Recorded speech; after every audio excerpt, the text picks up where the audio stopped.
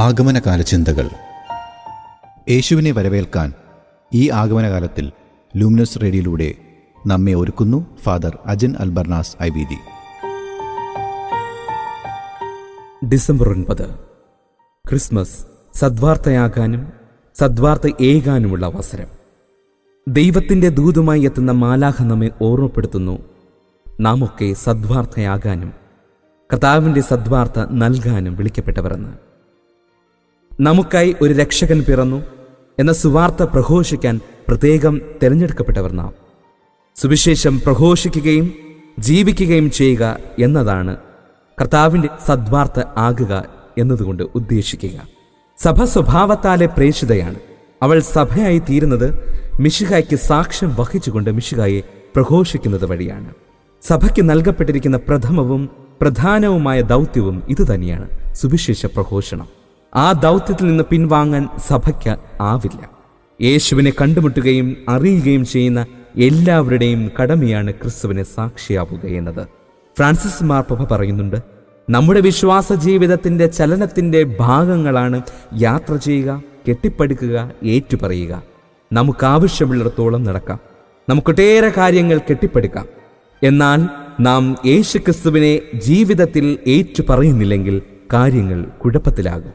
എപ്പോഴും ദൈവത്തിരുമുമ്പിൽ കർത്താവിൻ്റെ പ്രകാശത്തിൽ യാത്ര ചെയ്യുക. വിശുദ്ധ ചാൾസ് ഡി ഫുക്കോൾഡ് എന്ന വലിയ മിഷണറി നമ്മെ ഓർമ്മപ്പെടുത്തുന്നത് മറ്റൊന്നുമല്ല, പുരമുകളിൽ നിന്ന് സുവിശേഷം പ്രഘോഷിക്കുക എന്നത് നിന്റെ വിളിയുടെ ഭാഗമാണ്. എന്നാൽ വാക്കുകൊണ്ട് എന്നതിനേക്കാൾ നിന്റെ ജീവിതം വഴിയായിരിക്കണം ആ സുവിശേഷ പ്രഘോഷണം. പ്രിയപ്പെട്ടവരെ, ജീവിക്കാത്ത സുവിശേഷം സുവിശേഷമാകുന്നില്ല. പ്രഘോഷിക്കപ്പെടാത്ത സുവിശേഷം മറ്റുള്ളവർക്ക് സദ്വാർത്തയുമാകുന്നില്ല. അതുകൊണ്ട് തന്നെ സുവിശേഷ പ്രഘോഷണം എന്നാൽ ജീവിത സാക്ഷ്യവും അധരങ്ങളിലൂടെയുള്ള ഏറ്റുപറച്ചിലും ഉൾക്കൊള്ളുന്നതാണ്. ആരാണ് സുവിശേഷകൻ എന്ന ചോദ്യത്തിന് ഒരൊറ്റ ഉത്തരമേ ഉള്ളൂ, സുവിശേഷകൻ സുവിശേഷമാകണം.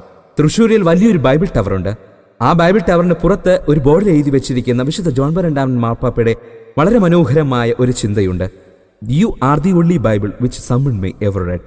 You are the only Bible which someone may ever read. ചില മനുഷ്യർ വായിച്ചിരിക്കാൻ സാധ്യതയുള്ള ഒരേ ഒരു സുവിശേഷം ഏതാണെന്ന് ചോദിച്ചാൽ, പ്രിയപ്പെട്ട ശ്രോതാവെ, അത് നിന്റെ ജീവിതമാണ്. ചില മനുഷ്യരെങ്കിലും വായിച്ചിരിക്കാൻ സാധ്യതയുള്ള അല്ലെങ്കിൽ വായിച്ചുകൊണ്ടിരിക്കുന്ന ഏക ബൈബിൾ നിന്റെ ജീവിതമാണ്. അമേരിക്കൻ ജഡ്ജിയായിരുന്ന ഒലിവർ വെൻഡൽ ഹോറസ്, ആ മനുഷ്യൻ ഒരിക്കൽ ക്രിസ്ത്യാനികളെക്കുറിച്ച് സാക്ഷ്യം നൽകിയത് ഇപ്രകാരമാണ്: ഞാൻ പ്രവേശിച്ച പള്ളികളിലുണ്ടായിരുന്ന ക്രിസ്ത്യാനികൾക്ക് കുഴിവെട്ടുകാരുടെ മുഖഭാവം ഇല്ലായിരുന്നുവെങ്കിൽ ഞാൻ ക്രിസ്തീയ വഴിയെ നടക്കുമായിരുന്നു. അടുത്ത ദിവസം ഒരു ഹൈന്ദവ സുഹൃത്ത് എന്നോടൊരു പ്രസക്തമായ ചോദ്യം ചോദിച്ചു. ഞങ്ങൾക്ക് ക്രിസ്ത്യാനികളെക്കുറിച്ച് ക്രിസ്തീയ മതത്തെക്കുറിച്ചും പരിശുദ്ധമായ ചിന്തകളാണുള്ളത്. എന്നാൽ ഞങ്ങൾ നിങ്ങളെ കാണുന്നത് പോലെ നിങ്ങൾ നിങ്ങളെ തന്നെ വിശുദ്ധമായി നോക്കിക്കാണാറുണ്ടോ എന്ന്. പ്രിയപ്പെട്ടവരെ, നാം വ്യാപരിക്കുന്ന മേഖലകളിൽ എപ്രകാരമാണ് ക്രിസ്തുവിന്റെ സുവിശേഷമായി മാറുന്നത്? നാം ഓരോരുത്തരും അതിനെക്കുറിച്ച് ആഴത്തിൽ ചിന്തിക്കാനുള്ള അവസരമാണ് ഈ ക്രിസ്മസ് കാലഘട്ടം. ഞാൻ സുവിശേഷം പ്രസംഗിക്കുന്നെങ്കിൽ അതിൽ എനിക്ക് അഹംഭാവത്തിന് വകയില്ല. അതെന്റെ കടമയാണ്. ഞാൻ സുവിശേഷം പ്രസംഗിക്കുന്നില്ലെങ്കിൽ എനിക്ക് ദുരിതം. 1 കൊരിന്ത്യരുടെ ലേഖനം 9:16.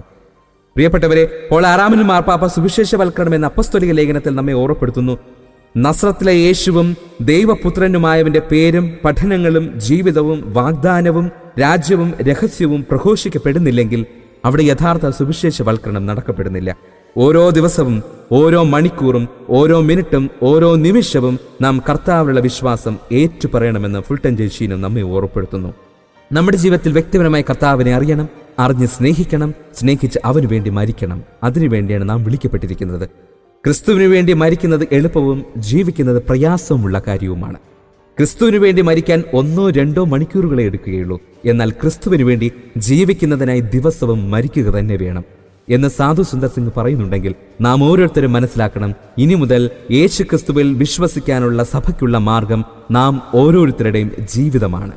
പോൾ ക്ലൗഡൽ പറയും, ആരെങ്കിലും ആവശ്യപ്പെട്ടാൽ മാത്രം ക്രിസ്തുവിനെ പറ്റി പറയുക. എന്നാൽ ക്രിസ്തുവിനെ പറ്റി ആളുകൾ ചോദിക്കത്തക്ക വിധം ജീവിക്കാൻ മറന്നു പോകരുത്. കർത്താവിനെ അറിയാതെ, ക്രിസ്തു അനുഭവമില്ലാതെ പറയരുത്, പ്രഘോഷിക്കരുത്. ഒരുപക്ഷെ അത് സുവിശേഷത്തിന് എതിർസാക്ഷ്യമാകാൻ സാധ്യതയുണ്ട്. പെർസോണ ക്രിസ്തി അനുഭവം നമ്മിലുണ്ടായില്ലെങ്കിൽ സുവിശേഷത്തിന് മാറ്റു കുറഞ്ഞു പോകും. കൽപ്പറ്റ നാരായണ പണിക്കർ പറയുന്നത് പോലെ, ഗാന്ധിവേഷം കെട്ടാൻ നമുക്കൊക്കെ എളുപ്പമാണ്. ഒരു കാര്യം ചെയ്താൽ മതി, കെട്ടിയ വേഷങ്ങളൊക്കെ അഴിച്ചു കളഞ്ഞാൽ. അങ്ങനെയെങ്കിൽ ക്രിസ്തു നമ്മിൽ തെളിയണമെങ്കിൽ ക്രിസ്തുവിൻ്റെ സുവിശേഷത്തിൻ്റെ ചൈതന്യം നമ്മിൽ പരകായ പ്രവേശനം നടത്തണം. എൻ്റെ ജീവിതം കൊണ്ട് ചെയ്യേണ്ടത് ഞാൻ ചെയ്യാതിരിക്കുന്നുണ്ടോ എന്ന പുൽക്കൂടിൻ്റെ മുമ്പിൽ നിന്നും ഒരാലോചന നടത്തേണ്ട സുന്ദര കാലഘട്ടമാണിത്. എൻ്റെ ജീവിതത്തിൽ ഏതെങ്കിലും ഇടർച്ചകൾ, ബലഹീനതകൾ എൻ്റെ സുവിശേഷ പ്രവൃത്തികളെ സാരമായി ബാധിക്കുന്നുണ്ടോ? പ്രിയ സഹോദരങ്ങളെ, നിങ്ങൾ നിങ്ങളെ തന്നെ വിശദീകരിക്കുക. കർത്താവ് നാളെ നിങ്ങളുടെ ഇടയിൽ അത്ഭുതങ്ങൾ പ്രവർത്തിക്കും. പെരുമ്പടവം ശ്രീധരൻ്റെ ഒരു സങ്കീർത്തനം പോലെ എന്ന നോവലിൽ ദസ്തോവ്സ്കി എന്ന കഥാപാത്രം അല്പം മദ്യം കഴിക്കാൻ വേണ്ടി ബാറിൽ ചെല്ലുന്നു. ഒരു പെഗ് മദ്യം ഓർഡർ ചെയ്യുമ്പോൾ വിളമ്പുന്നയാൾ ചോദിക്കുന്നു, ഒറ്റയ്ക്കേ വന്നിട്ടുള്ളോ? അദ്ദേഹം പറഞ്ഞു, തന്നെയല്ല, ദൈവം കൂടെയുണ്ടായിരുന്നു. അദ്ദേഹത്തെ ഞാൻ പുറത്ത് നിർത്തിയിരിക്കുന്നു. ഞാനിവിടെ ഒറ്റയ്ക്ക് കയറിയെന്നേയുള്ളൂ. പ്രിയപ്പെട്ടവരെ, ജീവിതത്തിന്റെ ചില ബലഹീനതകളിൽ ദൈവത്തെ മാറ്റി നിർത്താനും ഒഴിവാക്കാനും മനുഷ്യർക്ക് ആദി മാതാപിതാക്കളിൽ നിന്ന് മാതൃക ലഭിച്ചതാണ്. അപ്പോഴാണ് നമുക്ക് തെറ്റുപറ്റുന്നത്. നാം ആരാണെന്നുള്ള ഉത്തരവാദിത്വം നമ്മുടെ മനസ്സിൽ നിന്ന് മറയുമ്പോൾ, ക്രിസ്തുവിന്റെ മുഖം നഷ്ടപ്പെടുമ്പോൾ നമ്മുടെ പാദങ്ങൾ ഇടറാൻ തുടങ്ങുകയും സുവിശേഷത്തിന് എതിർസാക്ഷ്യം ആരംഭിക്കുകയും ചെയ്യുന്നു. വിശുദ്ധ ഡോൺ ബോസ്കോ പറയുന്നത് പോലെ, കാലുകൊണ്ട് ഭൂമിയിൽ നടക്കുക, ഹൃദയം കൊണ്ട് സ്വർഗത്തിൽ ആയിരിക്കുക. കാലുകൊണ്ട് ഭൂമിയിൽ നടക്കുക, ഹൃദയം കൊണ്ട് സ്വർഗത്തിലായിരിക്കുക. ഓരോ ക്രൈസ്തവനും ആരാണെന്ന് ചോദിച്ചാൽ, രൂപം കൊണ്ട് മനുഷ്യനായിരിക്കണം, സ്വഭാവം കൊണ്ട് ക്രിസ്തുവാകണം, വിശുദ്ധി കൊണ്ട് പിതാവാകണം, ജ്ഞാനം കൊണ്ട് പരിശുദ്ധാത്മാവാകണം, സ്നേഹം കൊണ്ട് പരിശുദ്ധ അമ്മയാകണം, സംരക്ഷണം കൊണ്ട് മാലാഖയാകണം. മറ്റൊരു സുവിശേഷമായി ഇവയൊക്കെ ഒത്തുചേർന്ന ഒരു അത്ഭുത ദ്വീപായി ഓരോ ക്രിസ്ത്യാനികൾക്കും കർത്താവിന്റെ സുവിശേഷത്തിന് സാക്ഷ്യം വയ്ക്കാൻ സാധിച്ചാൽ നമ്മുടെയൊക്കെ ആഘോഷങ്ങൾ അർത്ഥപൂർണമായി തീരും. സ്നേഹത്തോടെ, ഫാദർ അജൻ അൽബർനാസ്. നിങ്ങളിപ്പോൾ ലൂമിനസ് റേഡിയോയിലൂടെ ശ്രവിച്ചത് ഫാദർ അജിൻ ആൽബർനാസ് നൽകിയ ആഗമനകാല ചിന്തകൾ.